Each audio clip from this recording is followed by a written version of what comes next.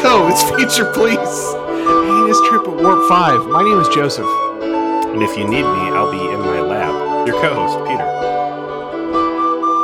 I struggled a lot to come up with a way to introduce our episode this week in the same way I struggled to watch the episode of Star Trek we're about to review. Before I go any further, can you tell the audience what episode of Star Trek that was? Is that what we're still calling this? Is Star Trek? Season 2, Episode 5, A Night in Sick Bay. I mentioned last week that this episode was bad. And it's so notoriously bad, I made a point of just never rewatching it whenever I would dip in to watching like some episodes of Enterprise through the years. I always just never watched it.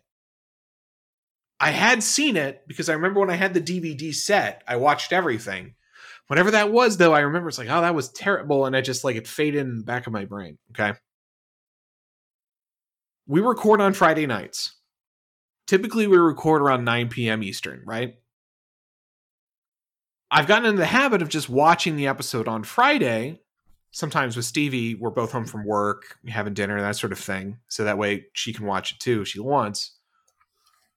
And I turn it on, and it is 6:30. And I watch the first 10 minutes. Stevie comes downstairs. I pause it, and she's like, how's it going? And I looked at her, and I said, I have to have this watched by 9 o'clock. I don't think I'm going to make it. I don't think I'm going to be able to watch this all the way through before 9 o'clock. So I'm like, I need to take a break from this. This might be the worst thing I've ever seen. I'm only 11 minutes in. I need a cleanser. I need something else, right? So we have dinner. We're talking about our day. It's this nice, like, refreshing kind of aura enters the room that takes the stink out of there. Playing with my dog. All is well. And you text me and be like, hey, I can record earlier if you want. And I'm like, oh, cool. No, that would be good. Let's do 7:30. And I looked up and it's almost 7 o'clock. I'm like, oh, shit. Hold on 1 second. I get the dog out, do that, take care of some things around the house. And I had just enough time to finish the episode. I've got like about a half hour left to watch. I've got a half hour before Peter's ready. Let's do it. And I hit play and I remembered what I was watching. And now I can't stop. I have to watch the whole thing. I can't pause it. I'm literally down to the last minute before you are ready to record. I've committed myself to this action. And now I don't even get the benefit of pausing for a moment to allow myself that mental break to look away from this Clockwork Orange level torture that I'm being exposed to. And just seconds after I finish the episode, I see you pop up on my screen. And it's just, this was bad, dude. I was expecting you to say that you were just like skipping 10 seconds, skipping 10 seconds, skipping 10 seconds. No, I had to experience it. I had to know if it stayed this bad. I've been watching season 3 of Orville, and it is fucking amazing. And I'm talking to Nate about it, and he asked me a question, and he goes, how do you go from watching Orville and all this other good stuff to Enterprise? And I'm like, it's painful. And I'm going to tell you right now, if it wasn't for this podcast, I would never watch another episode of Enterprise again. Yeah, I know you're saying that like Enterprise is amazing and this and that towards the end. I'm telling you that I believe you. If you told me that just as a friend and we were not doing a fucking podcast thing, I would cut my losses now. I would let the fucking delicious creamy center of the Enterprise candy bar go off in the void, and I would say, I'm never turning this fucking thing back on again. This is season 2, episode 5. All right. First episode of the season was Shockwave Part 2. You're dealing with the meta plot, temporal Cold War. Mm-hmm. There's real stuff going on. Yep. We get into Carbon Creek season 5 or season 2, episode 2. Felt like a season 5 episode. Yeah. A good episode. Zero business being that early in the stack, especially when it's only your second season. All right. Minefield, I liked it. Dead Stop, I really liked it.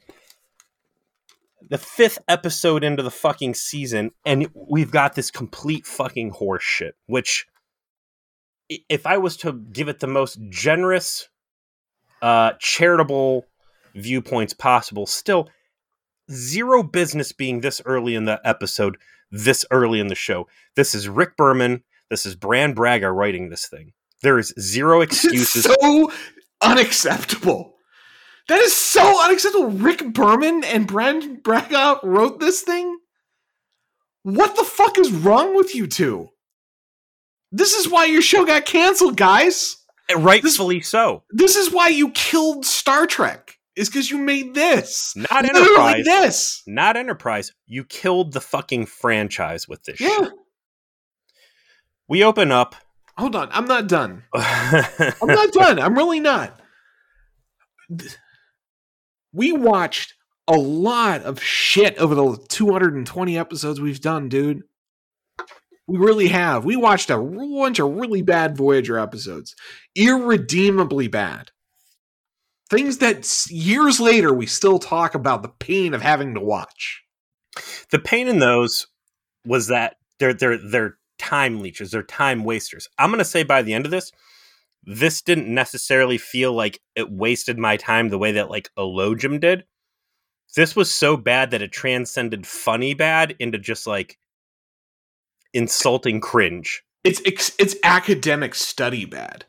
Like you want to dissect the choices that were all made to make this and try and really like piece together the person responsible like they're fucking Jeffrey Dahmer. They're a goddamn serial killer of franchises. That's what this is. That's what this is. It's Bran Brennan, and we keep going back to the joke, but that and I'm going to say let's just go ahead and call the episode of this right now the writer's thinly veiled fetish. This is if this is not the most inner expression of Rick Berman wanting to fuck Jolene Blalock. Oh, God. Here's what's amazing. I go through the Memory Alpha, and normally I don't read certain sections like what other publications have reviewed this, like, 2 out of 4 Star Trek Delta badges or whatever. Mm-hmm. There is zero discussion whatsoever within Memory Alpha of anybody else's external review. And I've never heard... If I never heard anybody say boo about, what was the Come episode? Vox Sola. It's not surprising to me. I've never heard of this goddamn thing before, but like the radio silence on outside review for a third-party site like Memory Alpha, I'm amazed that there's not some line in there saying that this is widely regarded as complete fucking dog shit. Like someone had something bad to say, but no, it's clean. Although, I mean, a Google search about this and you will find all manner of takes about how bad it is. I'm certain of that, but I was sad to see Phlox Billingsley saying this is one of his favorites. Like, dude, I get all actors like screen time, but like the only parts of this that are salvageable are his. I mean, I'll grant him that, but that it's not enough. It's like the tail of the plane that survived. Like the rest of it blew up in a fiery explosion, and the rest is not useful. But let's. I forgot the teaser is a triple rundown, a rubdown rather. The teaser is a triple rubdown. Like before we can even get into the really bad parts of the episode, we got to start with fucking Hoshi and T'Pol with most of their clothes off, rubbing down the captain with some oil. Like it's 1967. There we are, back in everybody's favorite, literally blue. It's just a blue room for the blue scenes. It's the old Enterprise Jack Shack, where you go in, strip off your clothes, grab some lube, and just start pumping off. I'm not justice worrying over here, right? I'm just saying. Yeah, this is an uncomfortable fit for you and I. We don't do this. It's just so bad. I'm not something that anyone would bring up. I'm not asking because I want to see it, but like, if there were scenes where Mayweather had to rub down Reed, or Phlox was having to rub down Trip, or anything else that would establish a precedent where it is at all acceptable that you're going to stand in a fucking blue sauna with KY jelly and rub your boss or coworkers or subordinates down with it. Every time we've seen this, it's either been 2 guys, 2 girls, or 1 man and as many other girls as they can fit in there. That is correct. The last time was Hoshi, T'Pol, and Reed, I believe. I don't see fucking Archer in there oiling up Mayweather's Greek god pets. they should just be oiled as a consequence of being a national treasure, but no, I don't believe we've seen it. So the fact that you don't see this reciprocity just clearly highlights exactly what they're trying to do here, and it's unnecessarily sex stuff up. Hoshi's got her stupid midriff shown. I mean, and good on her for at least having a shirt on this time. I noticed this is an upgrade for her. Jesus. T'Pol's little booty shorts have like little doily frilled cutoffs around the leggings, which is, super Vulcan, right? They're real big into like lace dainty accoutrement. Oh yeah, absolutely. Oh, I'm sorry. I guess there is guy on guy action because Archer is rubbing down his fucking dog. Hold on. Stop before we even get into to Porthos, okay? I will say Memory Alpha's single shitty comment about this is about this scene, and that it was used in a Virgin 1 advertisement to show how more sexualized the show had become by first showing T'Pol Archer clothed and then cutting to them practically naked. The advert then said the show had become a bit more risque, showing T'Pol putting on lotion on Sato while she rubbed it on Archer, who was in turn shown to rub it on Porthos. So it was pointed out in an advertisement specifically to show, like, this is weird. This is getting this damage much. Control?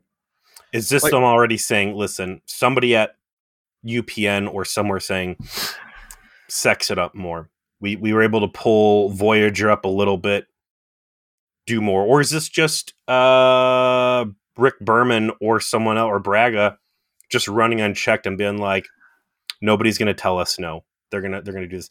We're the biggest show on this fucking network. Grease them up, This is stuff I want to see, and this is my little horny fantasy.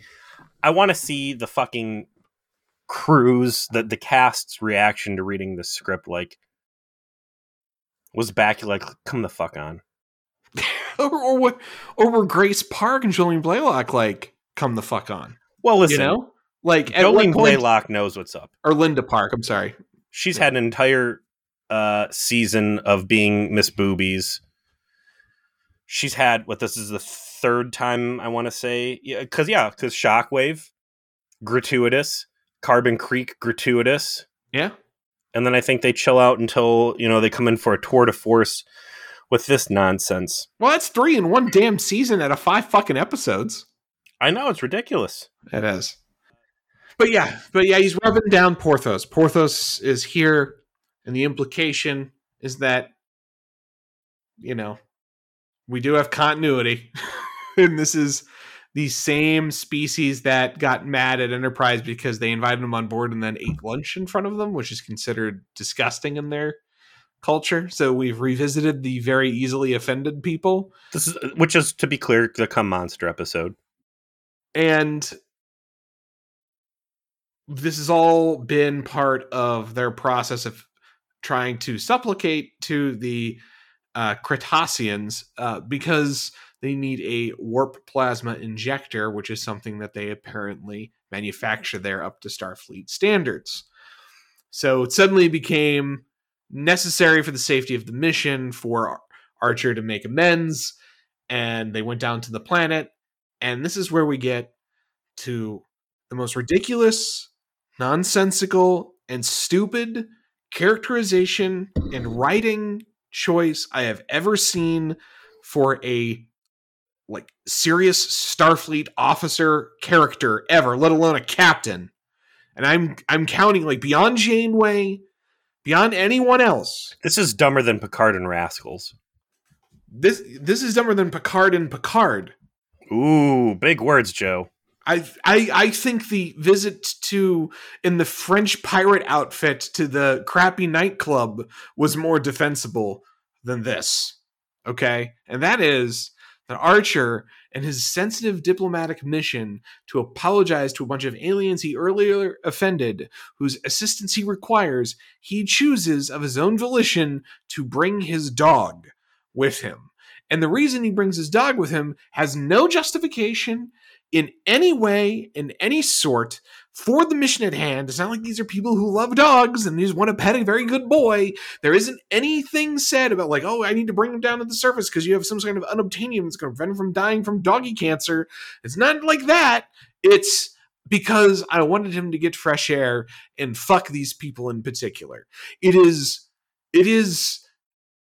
so damaging to the concept of Archer as a serious person that should be in charge of other human beings that it just obliterates him. It reminds me as to why I always said that Archer was one of my least favorite characters and Scott Bakula one of my least favorite Trek actors. It's this episode. It's this whole thing from him the whole fucking time. And that's why I'm saying, like, what did the cast do when they saw the script? Bakula in specific. Was it, who's our David Straighten? What else has this guy done?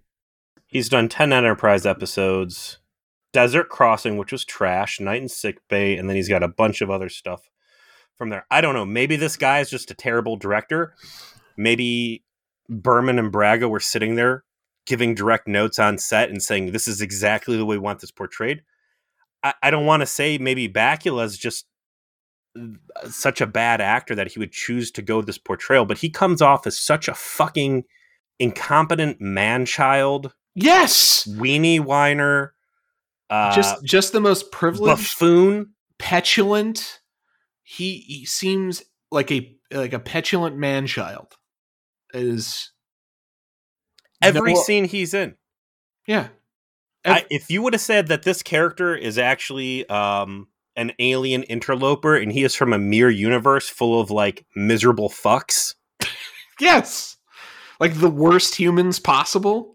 Then I would go, okay, well, this is hammed up a little bit, but you know, if this was like a comedic episode and like Archer gets replaced with not his evil twin, but like his twin. Yeah, like his twin from a universe where he was born into money and has never known a single moment of inconvenience. I can only assume by this episode that if I'm taking everything at face value, that Jonathan Archer is a single child. He's an only child. Not only is Archer an only child, Archer has succeeded at everything he has ever done in his whole life and has never had to apologize or be humbled by any circumstance, period. Like he has met with no resistance or no failure in his life. That is the kind of attitude he has. It is inexcusable from an adult human, let alone one that's supposed to be a spacefaring, military officer, essentially, paramilitary officer, let alone the one who is in charge of Earth's most precious and highly developed spacecraft on a mission of exploration representing the entirety of his species and all of the billions upon it. He doesn't ask the president of Earth for advice. He doesn't even ask his boss for advice. He has carte blanche authority to write the future of history as he sees fit. And this dude is showing up to apologize, like you said, to a race where he already knows these dudes have like hair triggers. Mm-hmm. With this fucking cavalier. Well, I'm going to bring my fucking dog. I'm going to bring my Vulcan science officer because she's all protocols and she's good to bring along. I'm bringing Hoshi because this is a diplomatic thing. Yeah, she can translate clearly. She can understand the cultures. There's nobody else really appropriate. I'm going to bring my dog, who runs off and pees on a sacred tree. Peas on a sacred tree.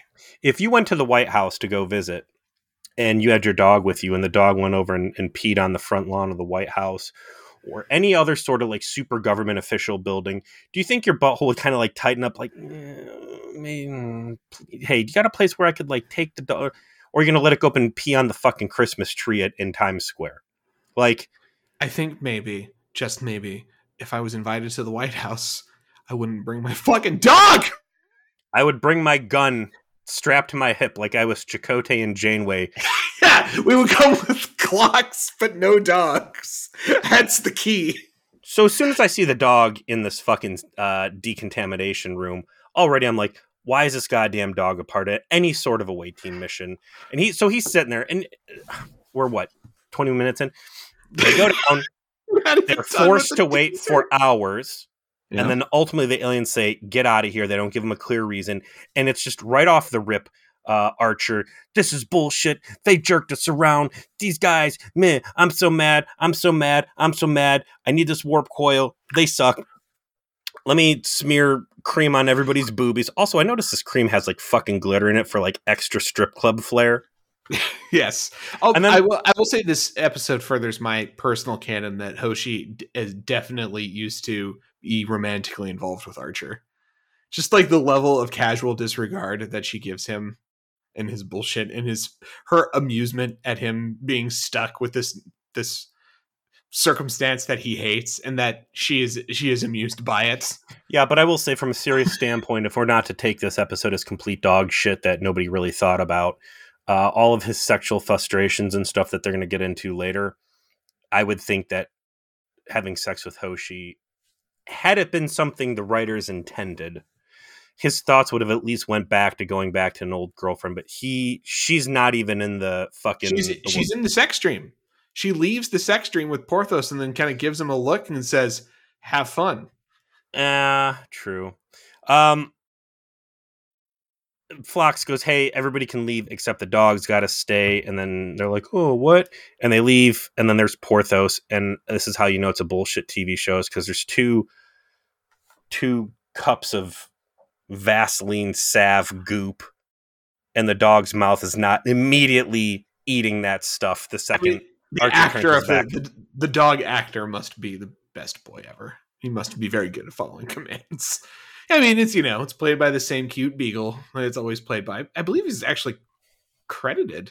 Let me see here. Yeah, Breezy. Breezy is the dog that plays Porthos and was the full-time Porthos for the whole run after the first season. I'm sorry that dog had to be in such a shitty TV show. So Archer's got to go down, tell Trip, hey, I didn't get the warp coil. We find out, or was it a plasma injector or something? Yeah, it was a warp plasma injector.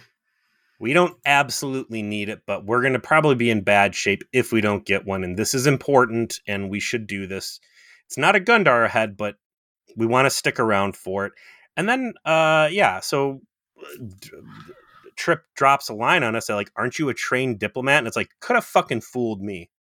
I'm not a trained diplomat, and I can tell you right now, I could go through every single encounter that Archer's had up to this point, probably 2 to 5% better than whatever he's doing. So whatever Starfleet's diplomatic training regimen is, throw that program in the trash.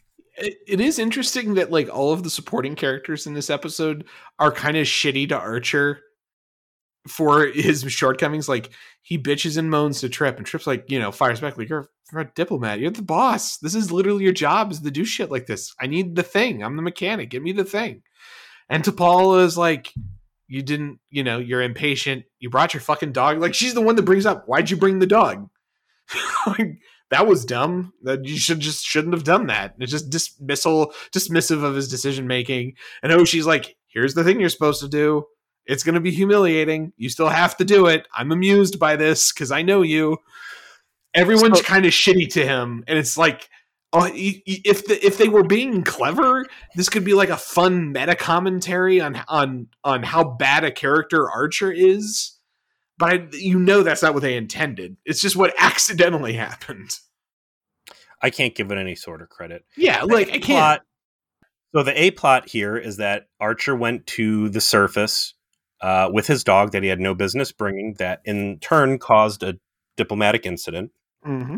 That protocol is you send your health scans for your away team, including the dog, and they say, yeah, it's cool, or no, there's terrible enzymes here and we need to have some sort of additional precautions. He got sick.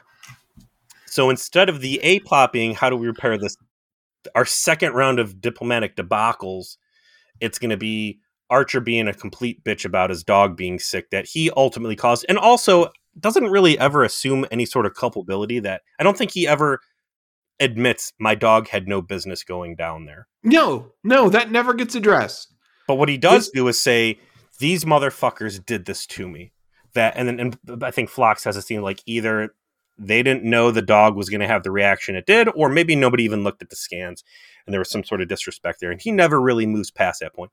And then the B plot is, how does Archer fix this this debacle? And along the A lines, it's just as many dumb, needless decisions get made as possible, starting with Archer's decision that he's going to sleep in sickbay while his dog's passed out.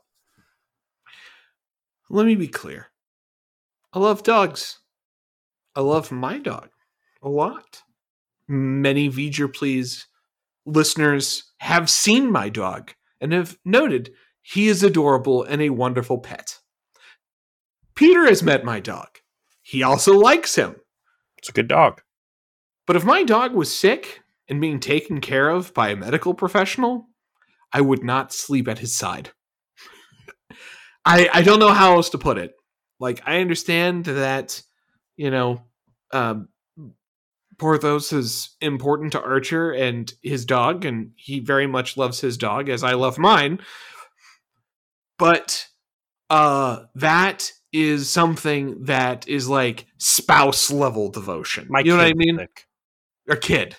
Yeah. You also left off that if your dog was sick, and also you were the captain of a starship and everybody depends on you to be at your best because you never know what the fuck's going to happen, who's going to attack you, what minefield of cloaked mines you're going to drift into, what Mars attacks aliens are going to start invading and concussively butt probing your crew.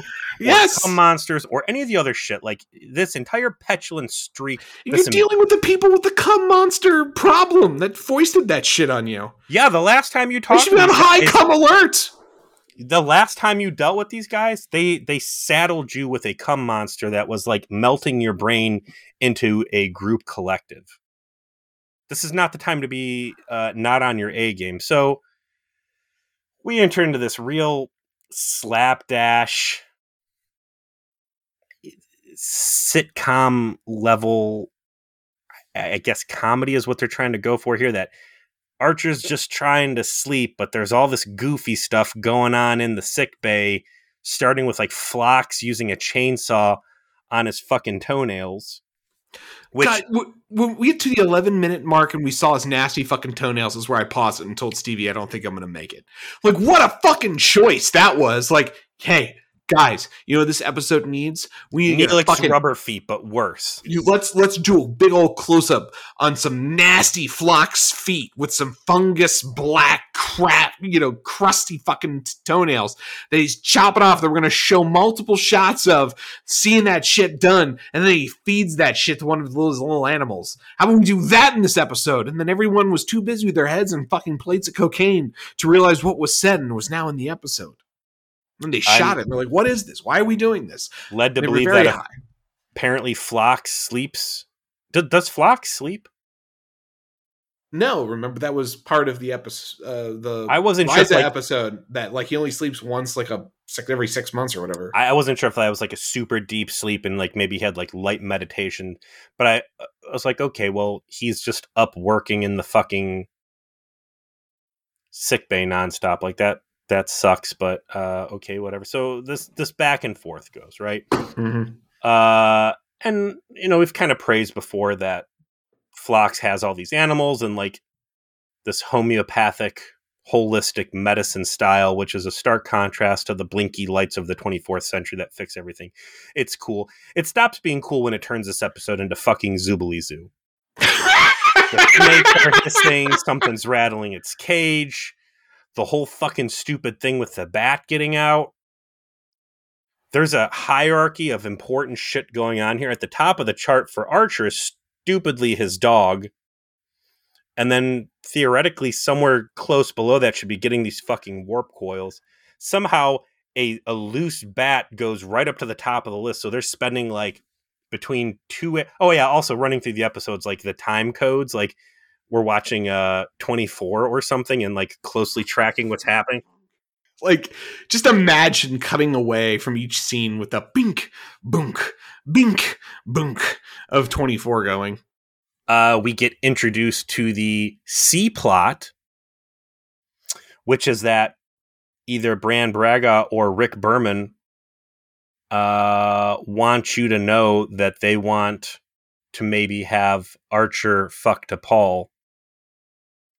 So Phlox is going to begin grilling to Archer about, hey, remember back in the Ryza episodes when we first introduced the idea of maybe the crew's got blue balls? Like, let's pick that up and let's not let it go.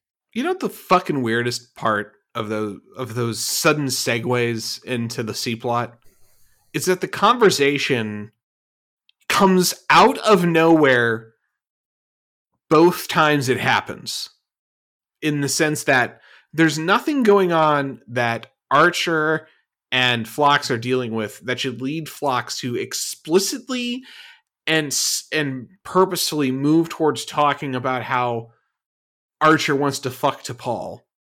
And yet he just immediately pivots to it like, oh, this is just what's in the script. There's no like segue in the conversation. There's nothing that happens in the scene that would lead me to want to talk about this. There's no like thing that Archer said. There's nothing. It's just hard shift. Let's talk about how you want to fuck your first officer because she's a hot babe. Go back to Voyager with us, and the term we would frequently use was ramrod. The writing room had something they wanted to do, and common sense be damned, they were going to make it happen through the stupidest methods possible. Usually Janeway being batshit crazy and doing something very stupid to create the situation. In this episode, and they don't really do it in Enterprise. Like, no. I'm hard pressed to find a situation where they really ramrod something. This episode, they want Jolene Blaylock on display. They want sexy kissing. They want boobies and everything else. They specifically want to play a romance angle too, because they've not romance, sex. Yes, there's no a lust angle, a hard lust angle, and Archer is the plot element that ramrods Jolene Blaylock into exploitation. Yeah, this is the problem. I don't know what you would call it, situation that they built for themselves, where they want to exploit the hot women that they have available to them to try and, you know, give the ratings an artificial bump and give the show some kind of viral at the time attention. Is it for ratings, or is it because Berman just wants tits? Either fetish or for shock reasons. Whatever the case, they are still locked into doing it in a way that is itself strangely sexless and very much just exploitive. Because Trek is rarely romantic. And so when you think about it, it's just not something that plays into a lot of great romance stories. DS9 got there, but because it was such a big, long, beefy, continuous show where characters had so much continuity that you could build relationships over the course of a season that played out in that way. Whereas you've got these individual episodes where they try and do like little romance plots, and some of them work and a lot of them don't. And you don't know how to do that also with a Vulcan character who canonically don't fuck but once every 7 years and aren't known for emotion. So it's like, now I've got my hot TNA character, except they are literally supposed to be an icebox that does not do sexy time. Jump back to Gene Roddenberry and how he used to handle sex, because sex on its own is not a stranger. TOS aside, I'm sorry, like the 60s were a different time, but it was all groovy. Sex itself is not a strange concept to Trek. TOS had its own stuff, right? Gene wanted eye candy. Gene wanted something sexy. He put Deanna Troi in there, this emotional avatar of attraction and emotions and feelings, sensuality, whatever, right? Like, you could say she's a worthless character early on and doesn't really start getting real until she puts the uniform on. But like, it's there. And when they want to do the sexy stuff, like, you've got this thing that is built for, right? This plot mechanic that works. You've got a pre-existing romance with Riker. That stuff goes on, right? Mm-hmm. And then it's like, as soon as it starts being the Rick Berman time, specifically Voyager. I felt like they did it right ways at a certain extent with Tom and B'Elanna. Like the actors' lack of charisma together, like they don't have a lot of chemistry together, but they did figure out how to simulate a realistic relationship. Mathematically, it made sense, but they didn't want that. They wanted that lust angle, and then they put in 7 of 9, and they got boobies and butt in a tight suit and whatever, right? And it's like it never clicked from like, man, I don't know, like robot boobies is hard to make work well. And instead of just moving on and having a softer character, they just did the exact same goddamn thing with Jolene Blaylock. Again, like someone there has the robot lady fetish and they want to go back. They want to melt that ice queen. That's what they want to do. So throw in the stupid gym scene where it's Archer on the treadmill and then Jolene Blaylock there in her sports bra and they're running and T'Pol's like, you shouldn't have brought the dog. And Archer's like, yeah, well, here, let me be a man-child for another 5 minutes. I don't even know what the fucking point of the scene was because I was just beside myself with being over this shit. That adds more fuel to the Phlox interrogation of like, oh, gee, doctor, gee, captain, you just need to basically get your rocks off, which I don't know. I appreciated them bringing it up for like the Ryza episode. And if they really wanted to pursue that as a realistic concern, just have had Archer sleep with I mean, it was never about like that he hasn't banged anyone. Like that was just lazy for this. Like, okay, for Ryza, that joke was funny because it was T'Pol, who doesn't understand humans, being like, you know, all of you need to bone. You know, like it, sort of like her primitive understanding that, oh, humans just need to get their fucking dick wet at X amount of times under Y amount of calendar space. You know, it's just better for them as a species. We should facilitate that for them. This is just like a weird, sloppy way to fake a transition to a conversation where they want to get, which is Archer and T'Pol. Again, something that they've like toyed with weirdly here and there, but has never made any sense narratively. Okay, so there is so much more obviously working with Trip and T'Pol, because Trip is a very in touch with his feelings Southern Florida man, and he contrasts very sharply with the rigid yet still inquisitive T'Pol. And that allows them to have a unique chemistry together that they have, in limited screen time exploring that, demonstrated.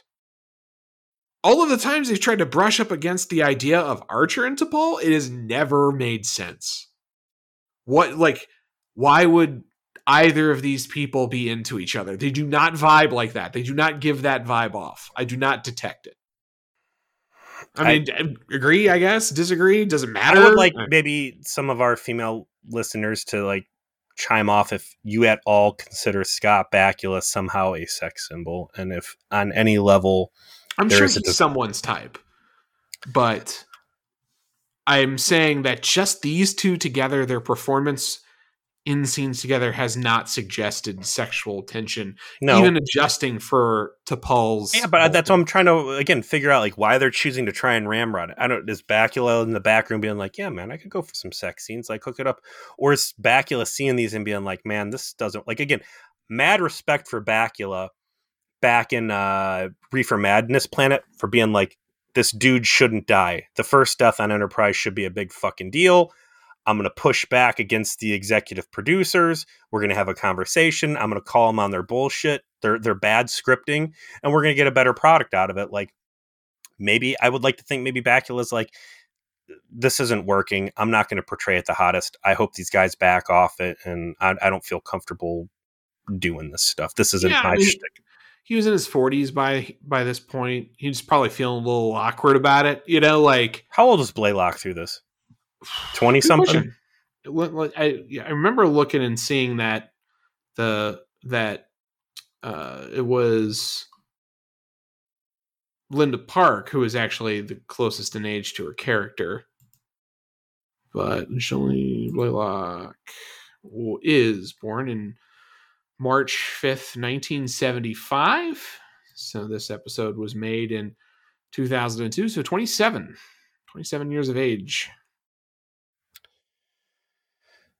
I'm trying to find something fun to talk about here. We fast forward through just a bunch of other cockamamie shit, like at the back getting out and escaping. Yeah, bunch of fucking Keystone Cop stuff. It's like failed comedy episode bullshit. Like they're trying to make this lighthearted, but because all the decisions that are being made are so baffling, you can never accept it as a comedy episode.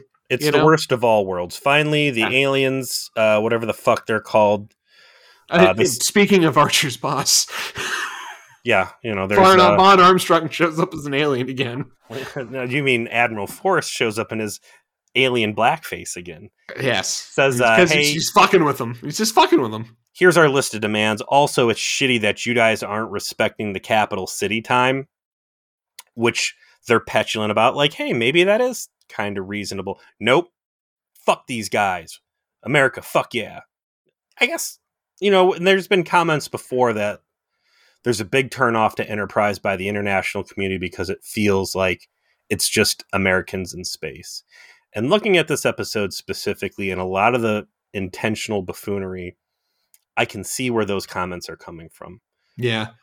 Archer looks at the list of demands. He doesn't care because, gosh darn it, my dog is sick and that's all I care about. And then he begins blatantly saying stuff like, if my dog dies, basically I'm going to go on the warpath.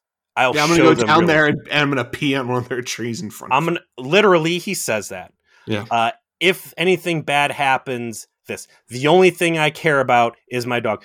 As a boss, I can have very selfish, petty thoughts.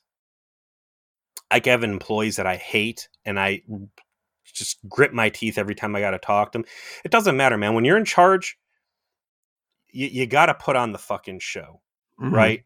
Yeah. And he observes zero of that. And you can say, well, he shook.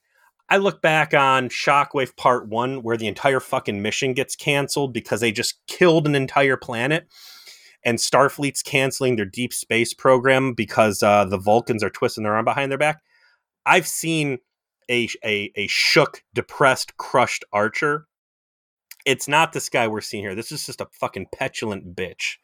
Hard agree. That's what he is. And I wish it was Admiral Forrest out there like testing Archer to see if he's worthy of his command. The show could just end in the next episode and he gets a court-martial. Eventually, they're trying to fix a dog. It's working. It's failing. Blah, blah, blah. What an emotional roller coaster. There's this creepy, puppet dog that's just still for all these scenes. Yeah. The piece of the tail that's the last piece, surviving piece of the aircraft after the crash is when Phlox is clearly pulling out all the stops to save Porthos's life. Are you going to skip the dream? Oh, okay. We'll get back to the sex dream. Don't worry. But he's trying to do everything in his power to save Porthos's life. I'm going to do an experimental surgery. I'm going to kill one of my own animals. We're going to make this happen.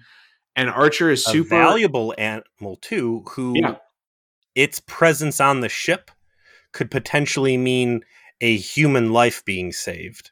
And this is all being pointed out on screen by Phlox, and Archer is just so focused on the fact that it's something that Phlox hasn't done before. He starts accusing him of not understanding how important his pet is to him, to the point where Phlox actually gets angry at him, where he just snaps back and is very pissed off that his clear concern for Porthos is not being appreciated by Archer at all, and brushes him back to the level where eventually that provides the story breakthrough for Archer to realize that he's a petulant bitch and he owes literally every single person he has interacted with in this episode an apology, which, I'll be honest, that piece was actually well executed if the rest of it wasn't so completely ridiculous and irredeemable. That idea of Archer being unaware of the consequences of some of his actions is because of his command blindness or something like that,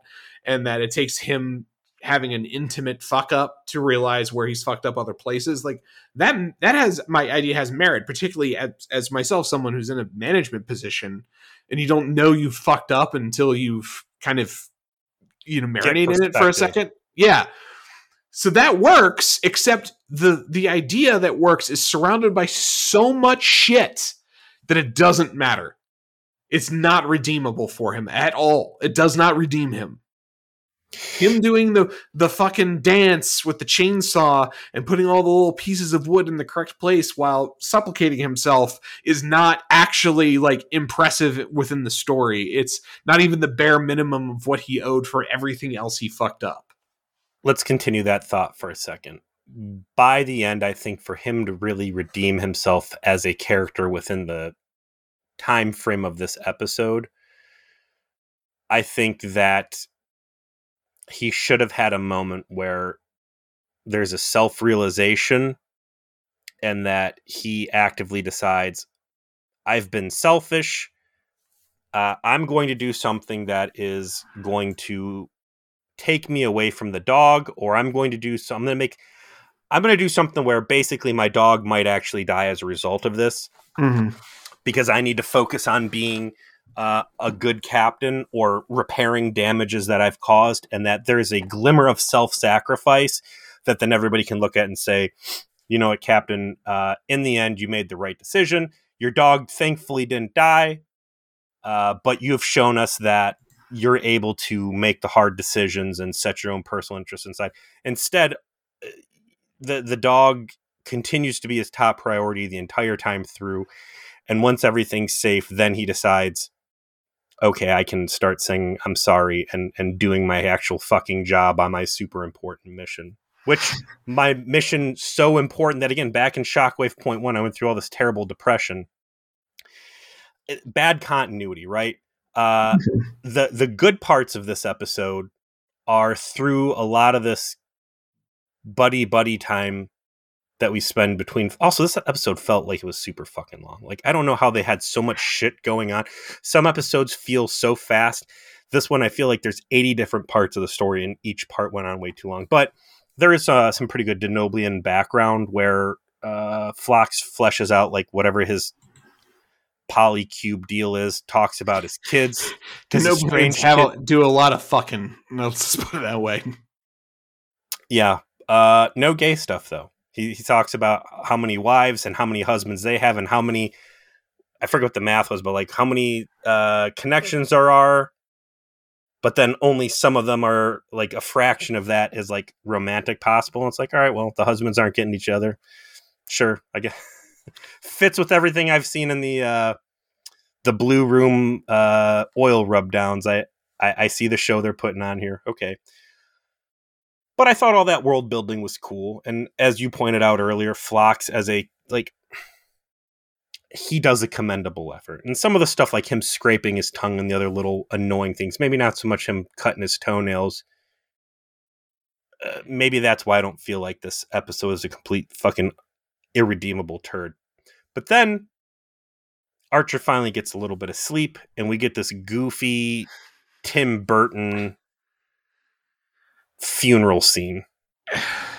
It is, he goes to lay down, hard cut to a pet cemetery where the crew is in a clear 20th century environment and are in funeral clothes in the pouring rain, with Archer is the only one without an umbrella, while Phlox gives the world's worst eulogy for a dog, and then starts to blend into his dialogue about Archer's sexual attraction to T'Pol and them holding hands, and then hard cut to the decon chamber again, because we can't just have Paul's boobs in this. We got to make sure we got Hoshi's boobs in here again. They're all greasing each other down again.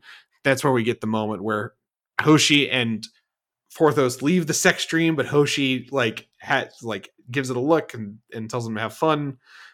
And suddenly they're rubbing each other and the dialogues again, and then they kiss in the dream, and then Archer wakes up. So he has a sex dream. And yeah, he might as well just woken up with like a cum shot in his pants. We're like, oh my god, that monster's back. There's jizz everywhere. Oh no, that's just me having sex dreams in the fucking sickbay.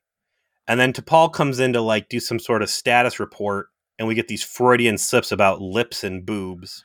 I want to say it is the worst dad humor / I'm trying to do I'm trying hard to do the comedy episode and failing moment of this episode. Like, it is sophomoric humor that you would never see explicitly done in Trek ever. You know, I represented that scene of dialogue in my notes simply with "fuck this show." Yeah, like it's so lowbrow. It's like Trek has never had done this ever, and it knew better than to do this. So they wrap up the A plot, which is Porthos is sick, with the need of basically a pituitary gland transplant from this medical lizard over to Porthos. Which Porthos, we covered all of the details there in regards to it's a sacrifice. Like, clearly Fox is helping. Archer's a bitch about it, and this allows him to bridge the gap and understand he's the dog's in asshole. A big jug of piss, and Phlox is in there with like long tools, and Archer won't shut the fuck. Like, I get if Archer under pressure likes to talk, like when he's defusing the bomb, he wants to talk to Reed because that helps him. Maybe he should be like, hey Doc, by the way, while you have like fucking tweezers in my dog's brain, like, is it cool if we talk about my repressed sexual desires for T'Pol and I get like some dating advice? It's about this time that they are now killing the lizard. Archer has backburnered his mission. They're moving hell and high water to save the dog's life that he brought to the surface. Then I go back to a well I like to drink deeply from, which is Dear Doctor. Yes, you do. Which is where these two motherfuckers decided that it wasn't right to play God and disrupt the course of nature. And as a result, they were going to let a whole fucking planet of people die. And here are these same people doing everything within their power, while Archer shows 600,000% more concern over his fucking dog than all of the people he condemned to space AIDS. Yeah, hundreds of millions of Mr. Rogers level sweater wearers just dead. Millions. And never at any point goes, wow, you know, it's crazy that I'm so caught up in the life of this one thing where nature's taking its course, yet before, oh well. In any case, he eventually does decide to apologize, having had his breakthrough. He does this complicated apology dance where he has to ritualistically cut a tree in slices and then present the slices while in his just shirtless with like war paint on. It's very in Greece. Yeah, it's very weird. It's that actually is like the idea of the ceremony and this being part of diplomacy is also like not a terrible idea. It's just in service to shit, so it gets stank with everything else. And they go back up to the ship. Archer is humbled by his experience. He offers his apologies to everybody. And at the very end, Paul's like, basically like, I want to fuck you too, but you're my boss. Hold on. Like, that's the last part of Zone Wrap. Like my story that I told at the beginning of this episode was real. That was the last, I was just finishing that as Peter came on. And they have this scene where they're trying to pay off the concept that T'Pol, we haven't gotten her perspective on if she's actually attracted to Archer. And this is supposed to be a scene that suggests that T'Pol is, in fact, attracted to Archer. I presume, based on it. And again, I couldn't understand why it was happening. What are you doing? What is the show doing? This isn't a thing. Why does she want to fuck him all of a sudden? There has been nothing that this character has done, that Subcommander T'Pol has ever done, to suggest to me that she has an iota of sexual interest in Jonathan Archer. I understand maybe if Archer's horny for her, right? Because he's human and she's hot. Oh, fine. If that's what you want to do, that's fine. But for T'Pol, there has to be something. And yet here in this scene, in this moment, they decide to have T'Pol intimate through very, very clearly through her conversation that she would like to take him to Bone Town as well. But they are not going to do that. And I just... Why? The whole episode feels like it's just fan fiction minus the gratuitous sex scene. It feels like it's written people. All but that. I mean, it feels like it's written by people who do not fundamentally understand any of the characters involved, have poor writing skills, bad comedic timing, and just really, or maybe they were just paid to make the worst fucking thing possible. Regardless of why or how it happened, the result is the same, and it is the worst thing possible. I feel bad that it's been such a negative podcast that I haven't been able to find fucking angles for jokes just because it's just unbelievably bad. And when I say that, I'm ready to stop watching fucking Enterprise now if I didn't know it was going to get, even if I did know it was going to get much better. Like if I was just watching this for funsies, you'd stop. Or at the very least, skip to the good part. You know? You wouldn't watch this shit. You start with season 3, right? I might almost say, all right, well, I would start watching the first couple minutes of each episode in a binge capacity, and if it was just trash right off the rip like this one is, just skip the fucking episode until I started getting good stuff. The way I legitimately recommended Enterprise to people for years was watch the premiere, then watch the last episode of season 2, and then go from there. Because you don't need anything, and I mean anything that happens between the premiere and the last episode of season 2 if you really don't want to fucking know. There's cool stuff. There's good scenes here and there, but then there's just complete fucking... it hasn't even really been... This has been, I think, really the first honest-to-God awful episode of Enterprise. Like, there's been a lot of just... this is the first absolute certified fucking anti-banger. I don't know what else to call it. This is bad on a level that I have not experienced since the days where we were having to suffer through, fucking Twisted. Like that kind of... Even Twisted, I felt like the show still had respect for itself. It might have been junky, but like just the shameless fucking booby, sexy... I'm air quoting sexy. Just the shameless blue stuff. I can't respect the show for that, man. Like, yeah, it's just somebody needs to fucking go and tell Bran and Rick Berman stop. This is feels bad. Like it was written by 12-year-old pubescent boys and was written by the two masters of Star Trek at the time. I know, inexcusable. All right, let's stop talking about this, please. Yeah, what are we watching next week? Season 2, episode 6, Marauders, and I'm seeing what looks like Klingons standing on a prayer. I don't know, it kind of looks like a Starship Troopers Klendathu outpost. Anita Fuel Enterprise arrives at a mining colony for supplies. They discover the Klingons are doing naughty things. Archer and the rest of the crew are going to start their own uprising against the Klingons. Well, it can't get worse, right? You say that. Once you're at the bottom, everything's going up. So, if you aren't horribly depressed by this review of Star Trek Enterprise, we'll see you next week, I hope.